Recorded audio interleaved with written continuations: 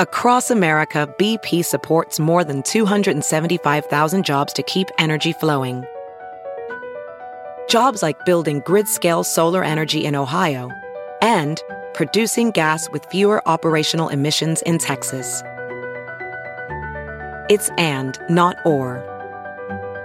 See what doing both means for energy nationwide at bp.com/investing in America. This episode is brought to you in part by Noom. Forget one-size-fits-all diets. With Noom, you get a personalized weight loss plan that's tailored to your lifestyle. No food is off-limits. Enjoy your favorites while discovering healthier habits. Noom's users love the flexible approach, blending psychology and biology to help you lose weight in a way that's sustainable for you. And great news for foodies.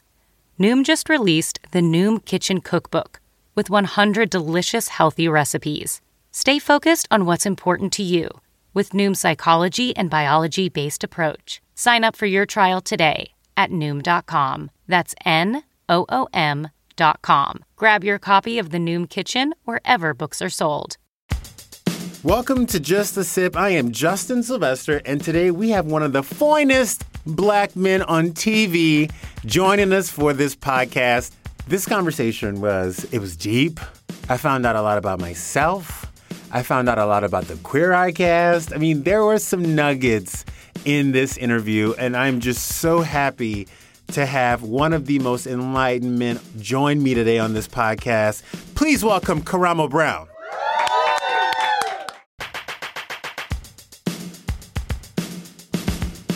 Thank you for coming. I'm so glad to be here, bro. We are at Just a Sip with the one Karamo Brown, everybody. Thank you. Thank you. I'm calling this episode Sex, Drugs, and Maury Povich. Because this book, if you guys have not gotten this book right now, get it and do yourself a favor. Do not just get the book, get the audiobook, because you can hear it in his own words.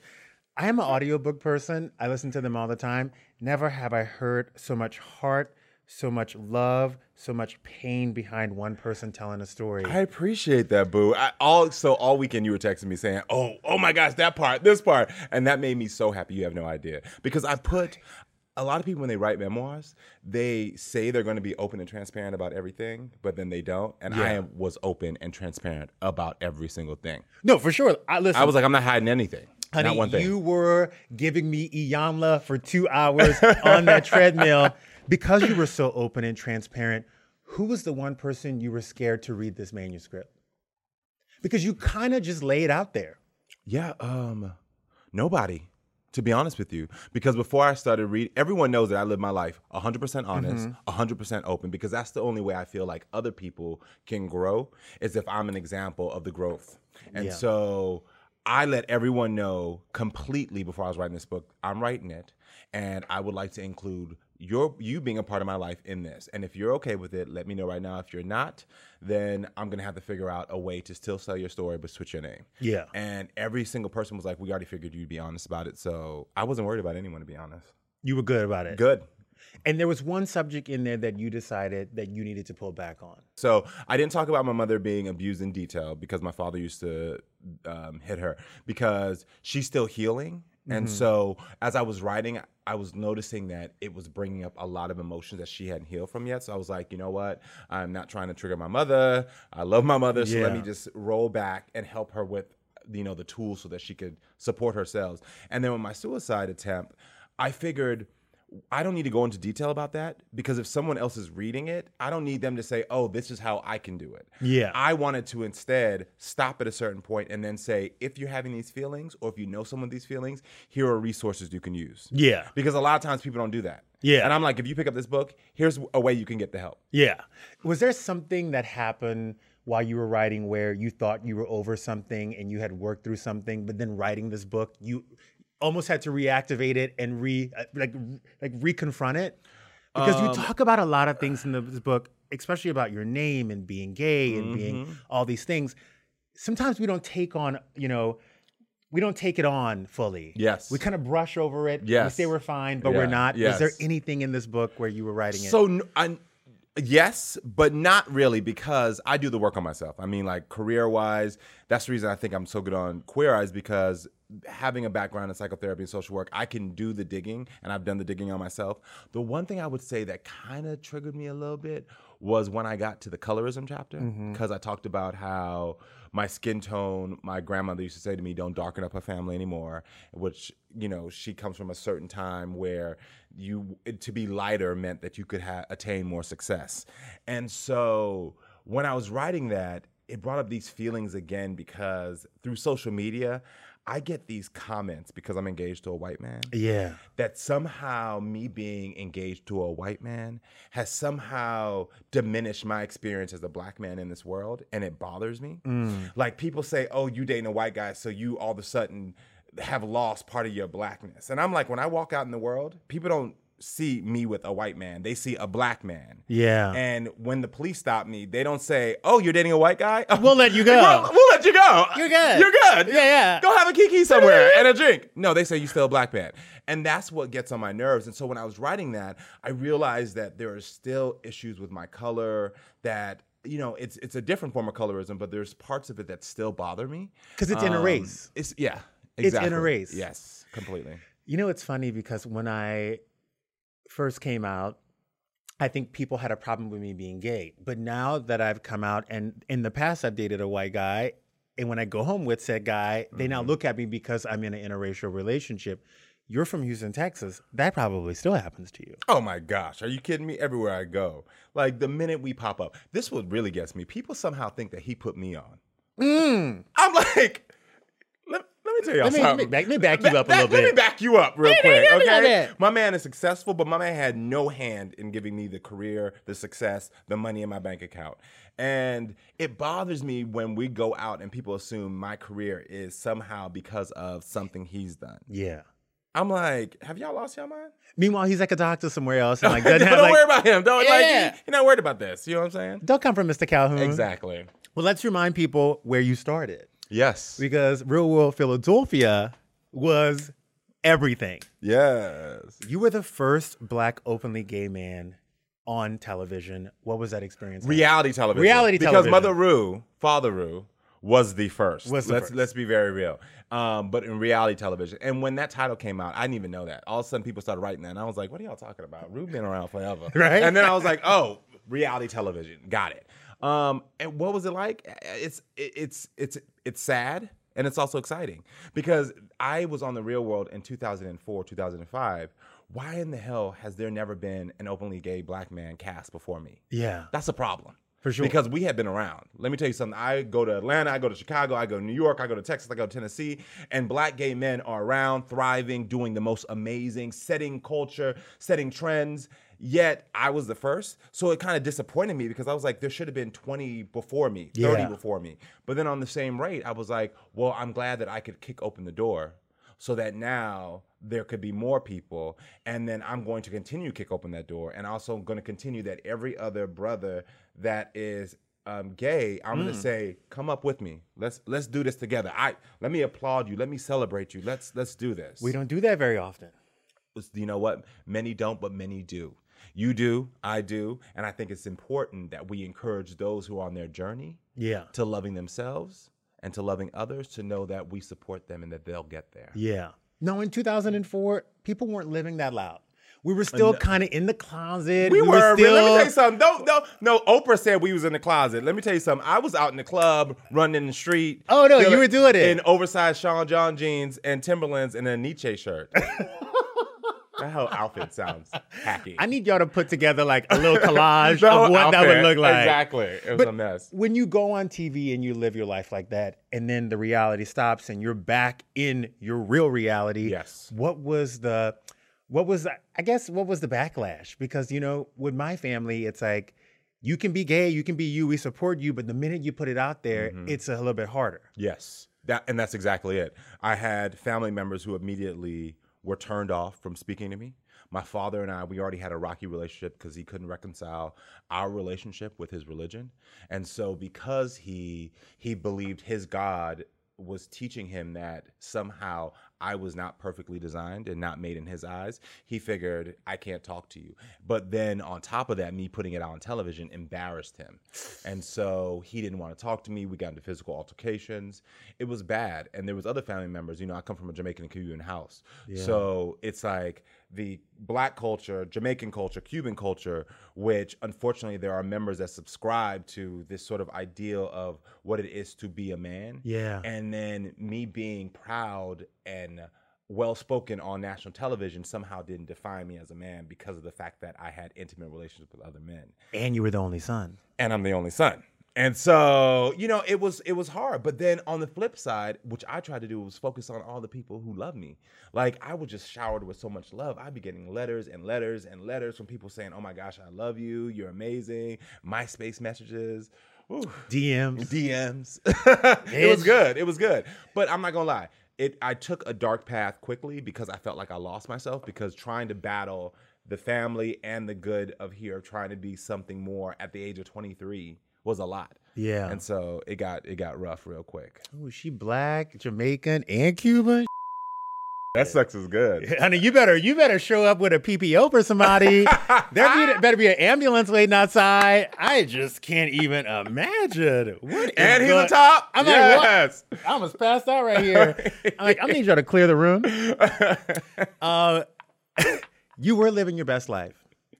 Living my best life. My favorite line in this whole book, I found it, is when you said, Molly, you in danger, girl. Okay. When I'm not even going to explain it for people. I'm going to let you explain it to them, because it was one of the most profound things that I've read. Yes. What was that moment like for you? When I found my drug of choice? Yes. Oh my gosh. But tell me your history. Yes. So, I mean, my father, being a Rastafarian and Jamaican, used weed. He recreationally. And so it was always in my house. Shaba. Okay. And I loved it. I loved trying weed because it made me feel social. And I got it the first time from him. So it was a weird experience of like not having to go to a corner to get weed, just being able to say, let me walk in my dad's room and get weed. But then I realized I didn't like the feeling of it. I didn't like being lethargic. I didn't like... It was a downer. It was a downer. I didn't like it. So then I started trying... No. You weren't going in your dad's closet to get some weed. He had a basketball size. Oh yeah, he did. Dunk. He did. He had the one by his bed, but he also had like a basketball in the freezer. Yeah, like big of weed in the freezer. And so I would just open up the bag and I would be like, with my friends, be like, oh, how much do we need today? And I would just take it out the bag. And so it was easy for me to access it, but I didn't like the downer feeling of it. And then I stopped that because I never had an addictive personality towards that, but though I had an addictive personality. So then I started Molly and ecstasy. And that was cute for like the first couple of times. I was like, yes, I feel like someone would rub up on me. And I was like, yes, we are living. Ooh. And then as I would have to take 2-3 pills to have that same feeling, I was like, ugh, you're sweaty. You're gross. It ain't cute. And then I got introduced to cocaine. And that's when I said, you in danger, girl. And how old were you when you got introduced to that drug? 25. And who was the bitch that brought it to you? Because at this point, let's remind people, when you go read this book, he is now on you're on the press tour, you're in the club appearances. You're living your best life as Karamo from the real world. Yes. And you started out on this journey, you're 6'3", you in between 193 and 210 pounds, and you get introduced to cocaine. Yes.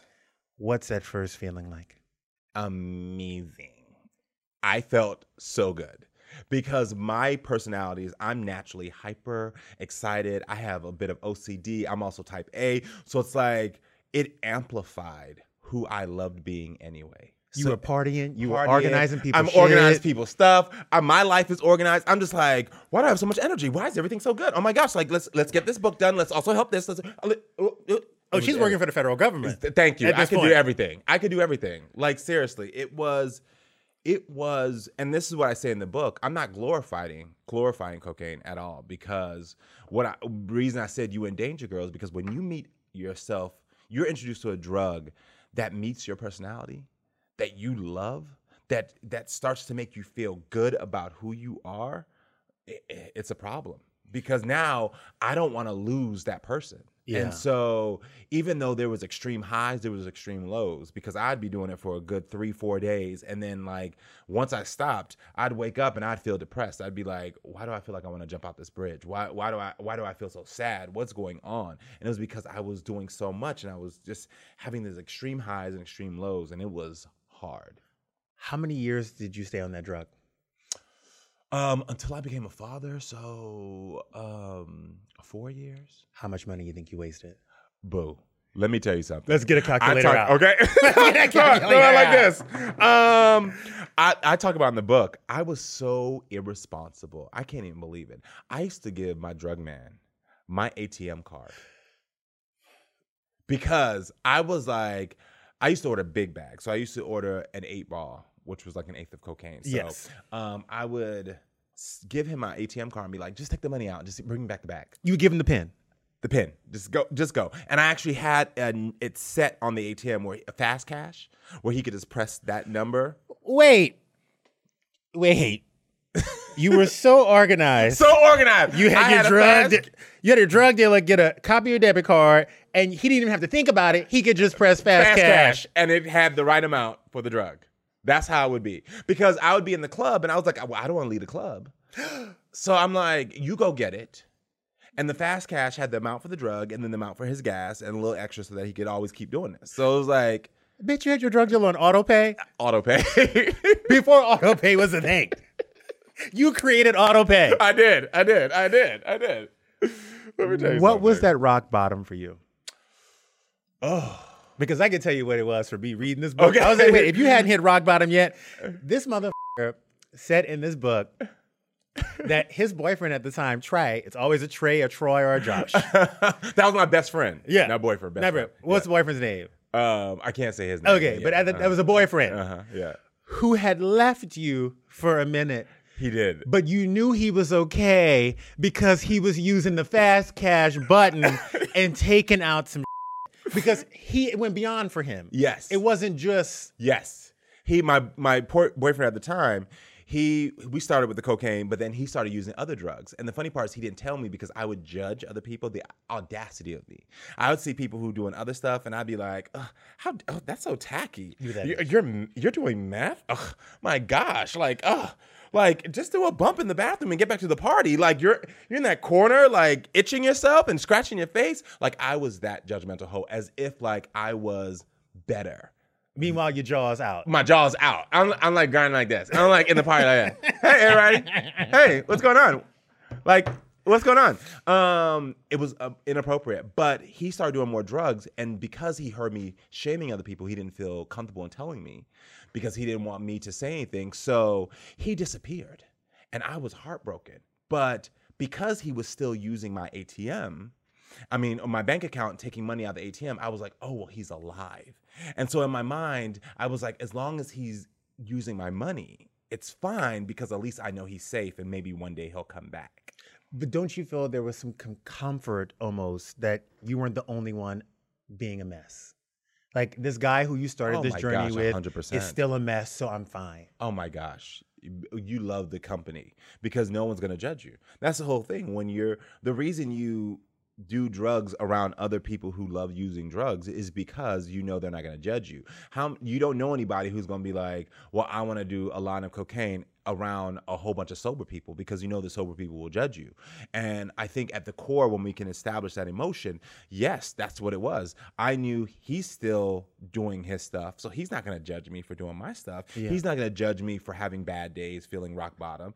And so you feel comforted in the fact that you're not being judged. But what I realized is in that judgment, if handled properly, I could have gotten the support I needed so that I could have grown through that addiction. But you're a well-aware guy. Mm-hmm. You were well aware about your name at 5. You were well aware of who you were when you were 10. There's so many moments where you're so, self-reflective. Why did you not see yourself going down this path, knowing that you had addiction in your history? Because it was so fun. And I was 22 and I didn't want to face I faced it. I knew it was wrong, but it was fun. And it started off as a social fun thing to do. You know what I mean? No one starts off doing drugs saying, I want to get addicted and waste all my money and be in a coma somewhere. Yeah. No one starts that way. You start off at a party or at Coachella saying, oh yeah, try this. It's going to like make the party better. And then you're like, okay, why not? I trust you. Yes. So I was aware that it could lead somewhere. But then once you're in the darkness, it's hard to find the path back out. And that was the problem. I was so far in the darkness that I was like, well, I don't even know where to go. You were so far in the darkness that you were doing bumps in a car with your mom in the front seat. Mother in the front seat. It was one of those days where we were New Year's Eve, we were going to a party, and we were getting ready, and I was like bumping it up, and we got in the car with my best friend and one of my girlfriends, and my mother was in the front seat because she's one of my best friends. She was going to come with us to the party, and I was like, well, I need a bump before we go on this party. Like, I'm not walking in here without a quick little... Right. And so I'm like, well, we're about to pull over. I was like, well, let me do a bump. And she turned around and looked at me so disgusted. Like, I cannot believe you. I cannot believe you. And to this moment, I still get very emotional because I think, how could I disrespect my mother like that? How was I disrespecting myself? Yeah. It was just sad. You know, it was just sad. Do you still believe that you were that person? Like, do you ever look back and you say, I just can't believe I went there? No, but I'm happy I went there. I got to tell you, I am very happy I went through, and I'm happy that I went through and I grew through it, because in my career now, I help people navigate their relationships. And if it wasn't for me being able to go through that, when I'm not an addiction specialist, but I can say I know what it's like to have an addiction and people try to support you and you not willing to take that support. And I also know what it's like being sober, saying I want to help someone and they're not ready yet. Mm-hmm. So I understand the path now and can speak to it very authentically in a way that I couldn't before.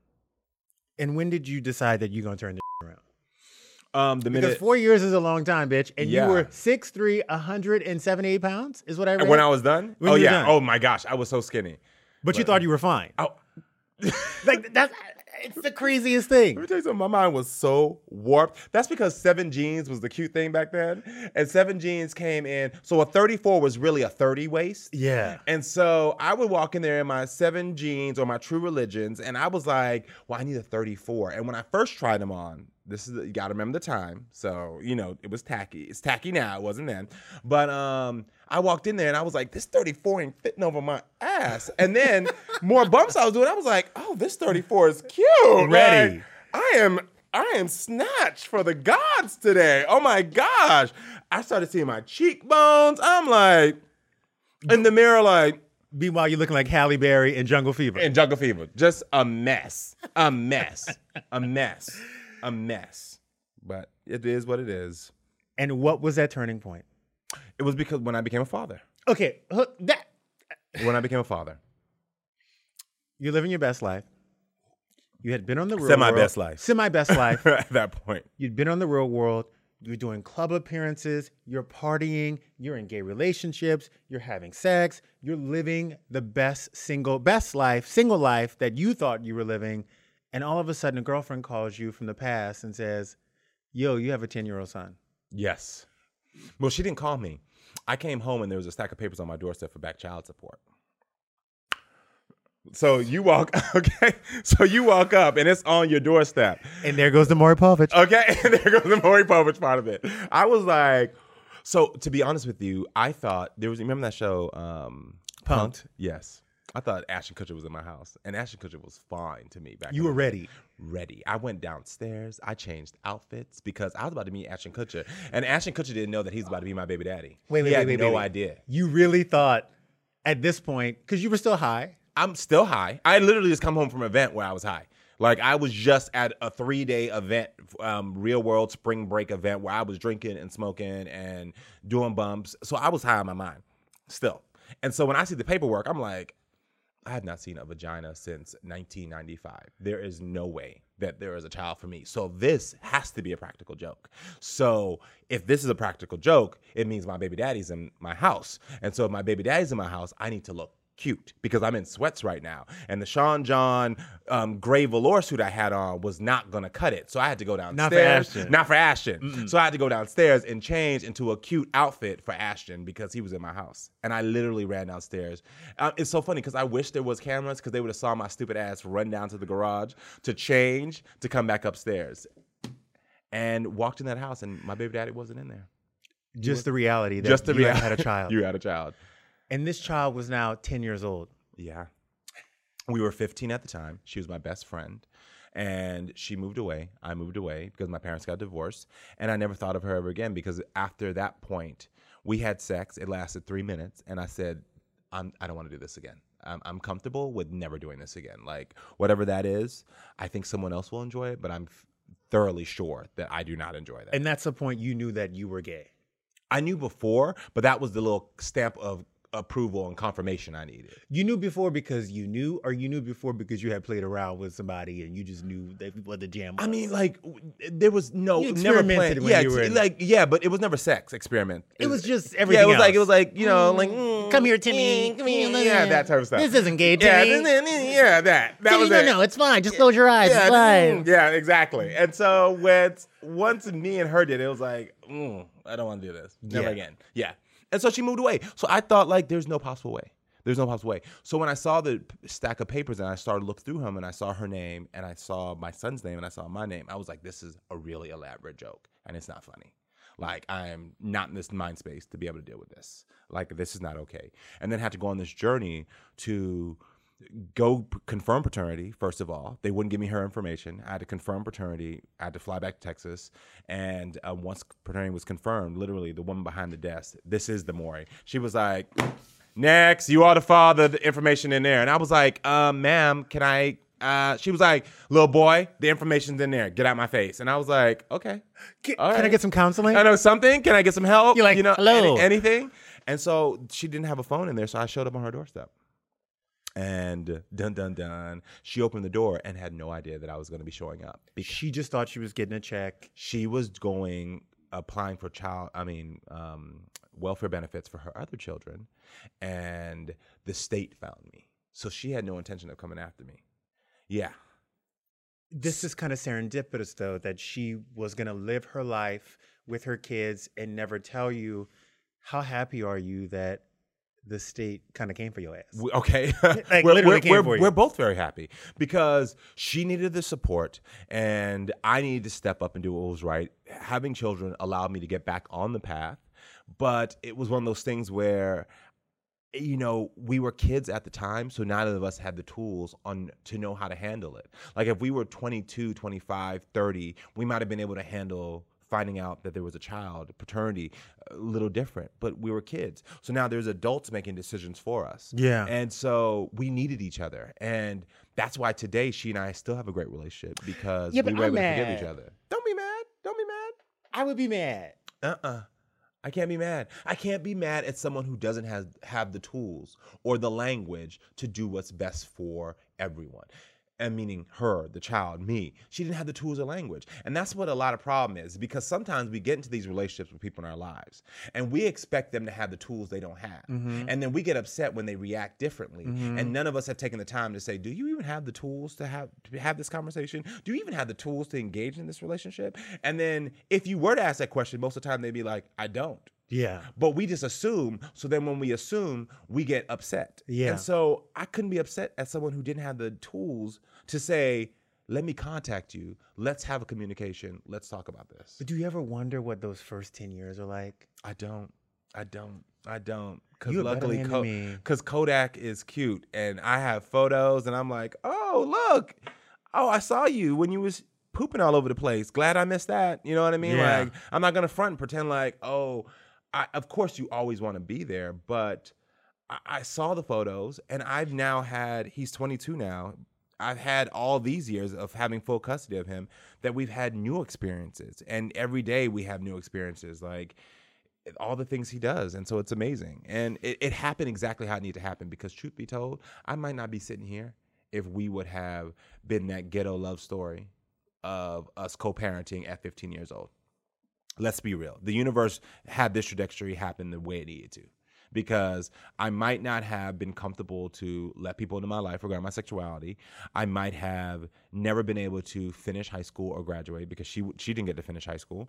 I might not have been able to go to college. I might not have been able to have to travel the world. I would have never applied for Real World. I would have never, none of this stuff could have possibly happened because I would have been worried about how do I raise a child and take care of my baby mama. Yeah. But because I had the opportunity, I then took custody so that she could begin to have her life. Professional welder Shayna Ford used VR training developed by ForgeFX to hone her skills as a welder. The more time that you spend practicing it, that's what separates a good welder from a great welder. VR training can help students like Shayna repeatedly practice specific skills. Virtual reality definitely helps because the more muscle memory that you have, the smoother your weld is. Explore more stories like Shayna's at meta.com/metaverseimpact.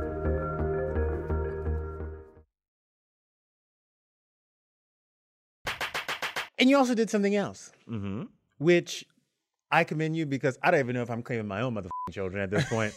But he has a younger brother. Yes. Who was from a different father. Yes. And you stepped up to the plate. What was that conversation like with yourself? Because let me just say this. Yes. We live in a society that's about looking out for number one, doing only what you have to do, and to take on another child as your own is a really big step for how old were you at this point? Oh, I was probably 30 at this point now. At this point, you're like, I'm going to take you as well. What was that conversation? Well, first of all, I don't have a problem with people looking out for themselves. I think that every conversation needs to start with I. You know, when you're on a plane, they say if it's going down, you put your mask on first before you help someone else. See. So I don't have that issue with people saying, how can I make myself happy and how can I be successful? So at the point where I decided that I wanted to take in my youngest son was because I had already dealt with me. I was healthy, happy, good. I had money. There was a place. And I was like, oh, I can do this. I can do this. And so it wasn't supposed to be long term. It was supposed to be temporary. He was supposed to just come in for a couple of weeks. And it was supposed to be like, okay, let's get some things in order over here. Let's get you back on the track. And then go back. Because at this point, he was living in Texas with your baby mama, and you were living in Los Angeles with your older son. No, I was still in Texas. I hadn't moved back yet. Okay. Yes, I hadn't moved back yet because I wanted my son to not be just ripped out of his life. So I wanted him to be around my family and his mother's family. So, you know, that he could see both units, co-parenting, talking, working. And so the youngest came in and it was supposed to be like, okay, we'll do this for 3 weeks. 3 weeks turned into a month turned to 6 turned to a year. And then all of a sudden he one day came in and was like, hey, Dad, can I go skateboard? And I was like, Dad? Oh, I got 2 children. Yeah. And that was it. Damn. And I went to her and I said, can I take him in? And she said, being probably one of the most special people I've ever met, said, you can give him things that I can't give him right now. Not love, but things like to support his education and other things. She was like, as long as you keep us a family unit, make sure we always co-parent, that he is always involved, that I'm involved, let's give it to him. We asked him, he said yes. And then she's been involved, like even though she lives in Texas, we talk every day. You have been touched by an angel. Della Reese touched you at some point in your life. And I don't mean in a bad way. I mean, Della Reese touched your ass because I don't know who you are. I'm like, am I talking to you or Iyama at this point? Because you are fixing my life. Look, I can barely find a man and I don't even have 2 cats. Well, we was going to talk about that because before this, you like to date men that are not in your vicinity, but we're not going to go there because I'm always trying to figure out what is happening. Why? Is there a fear of commitment there? What is going on? I don't think there's a fear of commitment. I think there is a nice, when you're on TV and people know you're on TV, yes, there's 2 things that happen. One, they automatically think that you are solely the person that they see on TV. Yes. So they take that character, which is me, but a heightened version of me. When I'm gossiping with my girls, I kiki like the ladies that are like, that's who I am. The second thing is, I feel like people are always looking out for what they can get out of you. Mm-hmm. And that's a fear of mine because I feel like when I'm going to marry, it's going to be forever. Mm-hmm. And I also like an import. I like a dude that is not hooked up with 5 of my friends. I like a dude who wasn't on the circuit. I like a dude who's kind of fresh and who I'm learning from and who I'm growing with. But I have a whole summer left. I have one whole summer. I like that. My whole summer got ripped away from me last summer because I was in a relationship. But I just need one summer where I can do my thing. Aren't you going to miss that, being in a relationship? No, I don't miss whole summers. Whole summers are exhausting, okay? Well, but first of all, let's back up really quickly before we go into my whole summer. Yeah. There's a couple of things you said of that is a fear of yours, of somebody taking advantage of you. Yeah. And I'm a big believer that when we make fear-based decisions and not love-based decisions, we're limiting ourselves. So I would challenge you to think about the fact that you're making a decision out of fear and not out of love. Love for yourself and out of love for the future you know you're destined to have. And secondly, when you say you like an import because they haven't slept with 5 of your friends or they haven't been on the circuit, that doesn't mean they haven't been on the circuit or slept with people where they're at. You're just avoiding that conversation. So whether you have that conversation with someone here or someone overseas, that still goes into the fact of, do you have the ability to trust that someone will be able to not continue that behavior? Bitch, this is just a sip, not just a sofa. I'm not on your couch in your office. Okay, Just you can't telling you. psychoanalyze me and make me Just cry tell on my own Just show. tell you, boo. This is my show. You coming to my house party in a little bit, I'm going to hook you up. Oh. You might not have that whole summer messing around with me. Don't do it to me, but do it to me. Okay. You might not have that whole summer. I don't miss whole summers. I'm going to tell you, I don't miss whole summers at all. Because you lived your best life. And we have porn. Yes. So, like, anytime I want to have a whole summer, I promise you, all you have to do is spend 5 minutes on the internet, and then I feel like I feel like I cheated, but I didn't. I'm still in the comfort of my home, and now I don't have to worry about nobody getting up and leaving and trying to have an explanation with my partner. It's like I literally could have a full-on blown relationship with somebody from the internet, meaning like a porn star, and never meet in them. my mind, and never meet them. And never meet them. Never meet them. Do you and your partner have a close relationship? Closed? Yes. Yes. 100%. Would you ever, because I mean, you're Jamaican and Cuban. Y'all are jealous motherfuckers. Yes. Would you ever open up that relationship? No, at all. You don't think it's for you? It's not for me because I tried it. And let me tell you something. I don't know where we got this conclusion that threesomes are fun. They're not.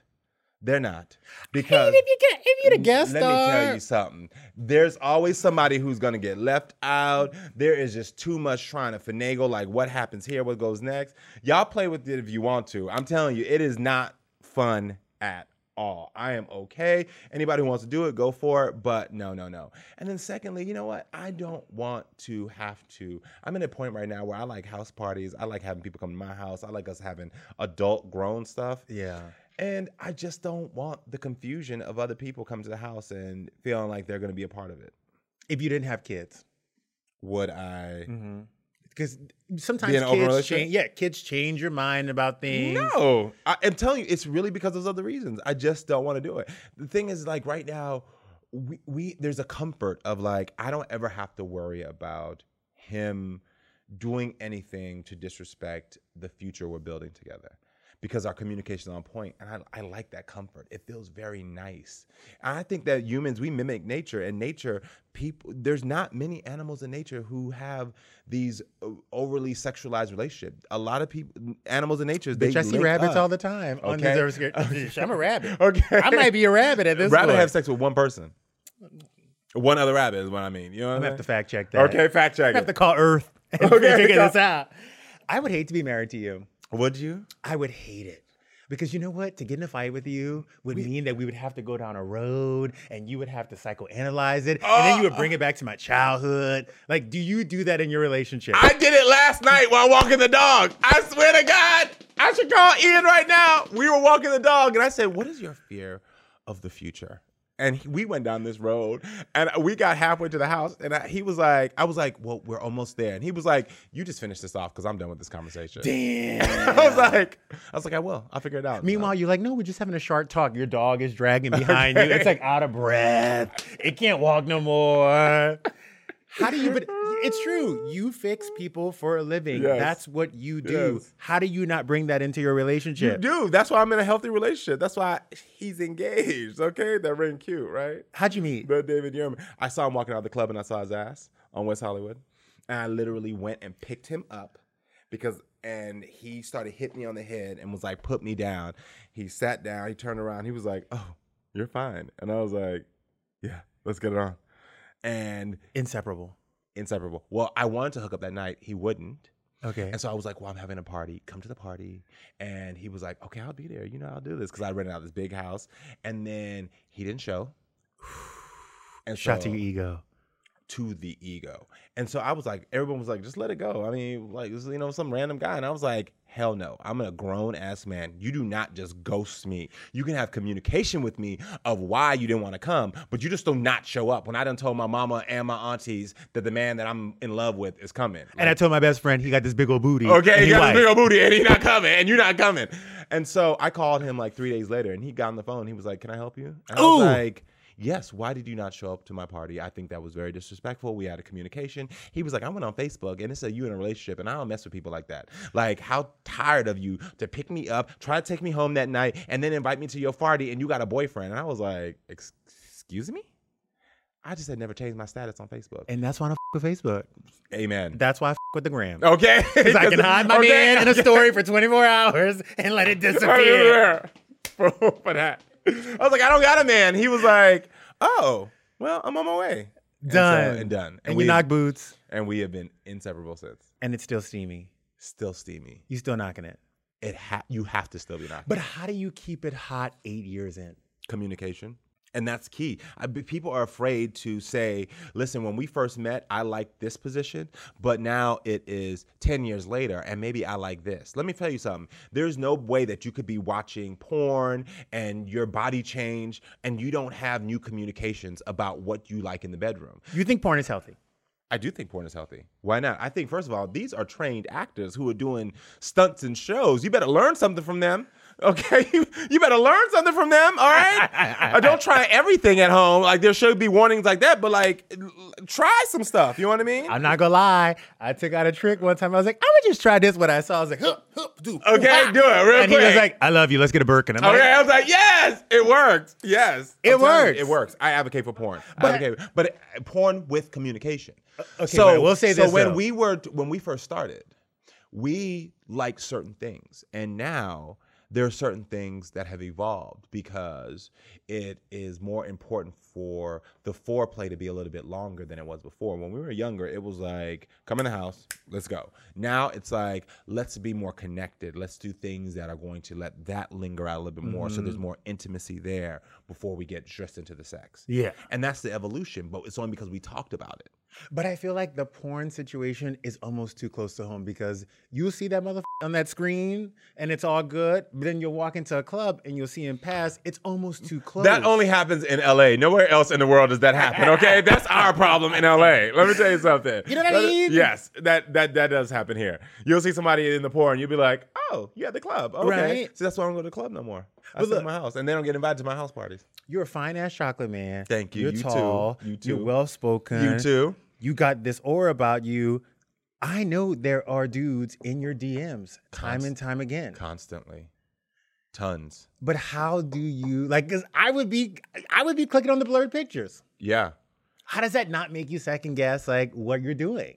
Well, I click on the photo. You go still see the photo? Yeah, you send me a photo, I'm going to look at it. Okay. Let's be clear. Let me tell you something. First of all, but this is my problem. Before I get into that answer, let me tell people out there, PSA, there is such thing as an ugly penis. Yes. So please stop sending your penis if it's ugly. Because I don't know why people think every penis is attractive. No male or female wants to see your ugly penis. You need to get with your tribe and say, is my penis ugly before you send any more dick pics, is all I want you to know. So yes, they send them. And yes, I'll look. Do I respond? No, I do not. Do I also let my partner know I looked? Yes, I do. Do we have a kiki together about what was just sent to me? Yes, we do. And that's the way you keep the honesty and keep it honest and open, because I'm not hiding from you. I'm not hiding. I don't need, see, it's something devious when now I'm hiding. If I can, so before we started, Instagram, everything, we had conversations about, hey, if someone's hitting on me, how do we approach this conversation? Before you started the show? Before. We set the boundaries of like, do you want to know? Do you not want to know? What do you want to know about the way that people try to interact with me? Mm-hmm. Because I'm going to tell you right now, I will never interact back with them, but I want you to know I will look. Yeah. So let's be clear about what do you need in the boundaries of our relationship. You see how this communication stuff works? I'm telling you, people need to stop being afraid of speaking their truth. I'm not afraid. So I'm going to say, I'm going to look, but what do you need? Yeah. Do you need to see? Do you need to know? And he's like, oh, yeah, let's look together. Right. And I'm like, okay, great. So he sees it. And then he says, just make sure you never type back. And I'm like, don't even worry about that. Because why would I type back and jeopardize what I have? Because you love what you have. I love what I have. I just need to be on that that text chain, the Kiki text chain where the photos go. Oh, yeah. And your boys can laugh at Oh, yeah, them. you get that I need to be on that Kiki one. text You get on chain. that. We're going to put you on that one. That's called the aunties. Yes, I need to be on the Okay, aunties. yeah. I hate it when I read a book and then people don't further the mission. Because this book was actually to help people. Yes. When I read a Yama's book, it's to help people. The mission keeps on going. The mission keeps on going. You're taking this to the next step. You have a podcast. I do have a podcast. My first episode was with my castmate. And that episode is really, really special because the episode's about conflict. And then my castmate from Queer Eye, Anthony, people didn't know that we had an extreme amount of conflict. We did not talk to each other at all during season 1, even though we were shooting together. Because you were in interviews and you were doing press and you were Yes. saying, oh my God, we love each other. All 5 of us are so, dandy. We're brothers. You and Anthony started out as Kim and Chloe. Y'all had some heat. Yes. Y'all had we some did. animosity. We did. So by the time we got to the interviews, so there's 2 things at play here. When we were on camera, we always, before we would go on camera, would say to each other, this is not about us. It's about this person. And so we always had a clear intention of like, when we're walking through, it's about helping them. And so that was big for us because a lot of people can't separate their personal issues with the job they're doing. And he and I never had that issue. But how did the beef start? It started before we went on camera. We were 5 strangers when we met. And so you put 5 strangers together that had natural chemistry together, but now we have to interact every day. And some personalities just don't get along. And our personalities got along, but then a third party got involved that started to heighten conversations that were had. And once that third party got involved, he and I couldn't even talk to each other because we were too busy hearing rumors of what this third party was spreading about both of us that we was like... Someone in the house. Someone in-house. Another castmate. No, not another castmate. Somebody No, on no. production. Somebody who was close to it. Did the production ever step in and say, yo, this is showing up on camera. You guys need a... No, because it never showed up on camera. And that was the thing about Auntie and I, and that's why I respect him and we're close friends now. Because we were both able to say, what is our intention? Our intention is to make sure that we help people. We got the show not for our own drama. We got the show because we want to help people. So production never knew because on camera, it was about the person and about creating something successful. And so that was genuine. But off camera, the minute that camera stopped rolling, girl, don't come near me. Ooh. It was, and vice versa. He didn't want me to come near him. By the way, if it was me, I'd be on set being like, oh yeah, this guacamole is cute, but it needs some salt. Shady as bitch. I wish I could shade his food. His food is really good, so I couldn't shade it. But yeah, we just did not. And then by the time we started doing press, because we shot the show, and then there was a couple of months off, and then we had come back, we had already reconciled. So by the time we had did press for season 1, we were like really truly friends. But out of the five, did it ever get to a point where it was Karamo side, Anthony side? Maybe for not a Karamo side, and maybe a little bit. The other guys really tried not to get involved. They just were like, they just did not want to really get involved. To be honest with you, like I wish there was like a clear divide. Jonathan was just very much in between, me and him, was like, what do y'all gotta do to figure this out? You know what I mean? And I'm stubborn. You know what I mean? Like, I this is the thing, and this is why I talk about this book on this podcast. I try to show people that I'm not trying to preach that I'm perfect. I'm trying to show y'all I have been through everything you are going through in your relationships. Yeah. And sometimes I'm still struggling with having the right words to say, because with Anthony at that moment, it was like, I don't want to talk. Like, don't talk to me. Like, I'm over you. I'm done. Like, don't talk to me. I'm not even trying to hear what you got to say. And so it was like, I was just such in a place of like defensiveness that I was like, you're not going to hurt me anymore. You know what I mean? And then he was at the place where it was like, you're not going to disrespect me anymore. Because we were both having this third party influence our emotions. Do you still talk to that bitch? The third party? Yeah. No. Not at all. Not at all. Because once we realized that there was a third toxic party messing with us and we were able to reconcile, it took us literally maybe an hour to have a conversation to reconcile our relationship. And we were like, why did we just go through all those months of BS? And it was because we had a third party that was over there whispering in both of our ears. Playing with the egos. Playing with the egos. Playing with us. And instead of just coming to each other and being adults and saying, listen, can we talk about this? It just got out of hand. I got some Timberlands downstairs. Hair and makeup, got some Vaseline. We can go fight this out real quick. I got a cousin visiting from Philly. We got this. We don't need to. We don't need to. I'm telling you, we love each other now. I'm talking about the third party. No, the third party. Yeah. Because there's always a third bitch who's always jealous, who wanted to be. I don't know what their intentions were, but their intentions caused conflict. It could have ruined the show if Auntie and I did not have the respect of each other to say we want to make sure our heroes are having the best experience possible. Like if we were both in our egos and would have been like, no, I'm getting on camera and I don't want to talk to you and then it would have messed up the show. But because before the cameras would roll, we would look at each other and we would be like, are we good right now to get on camera and do good work? And we both say yes. And we'd lock hands and it would go there. Minute the cameras, I'd be like, don't touch me. And we're done. And so it was genuine for the person. But then once we were off, it was like, we don't see each other. Meanwhile, it was like, Divas Live when Beyonce and Celine Dion had that sing off, and she was like, no, and Celine was like, no, and she was like, no, and she was like, no, bitch, you ever watch that? No, but I have now. It's Divas VH1, and they had Celine Dion, and it was Beyonce, and they were singing Natural Woman, and they brought out Aretha Franklin, and they brought out, Gladys Knight, and everyone got the memo. Yeah. Like, when Celine starts, you back up. Beyonce was like, nope, I'm fresh, I'm greed, I'm on VH1, I'm gonna figure this out. Okay, I'm gonna do this. I'm gonna do this. Right now. Jay-Z's in the audience, we about to wrap this up. And somebody must have bucked her head up right before she went out. Because she went out there. She went for it, and literally, you could see Whitney Houston on the side. Like, she got off stage, she was like, this. Okay. Oh my God. But I will tell you this, just to end it, because that's why Anthony and I did it. Because we wanted people to see we could grow through our conflict. We can heal our relationship. So if we can do it, you can do it. Karamo Brown has a bag of cash. Mm-hmm. In that bag of cash is an amount of money that he gets $2 every time someone says, oh, I was up for that show.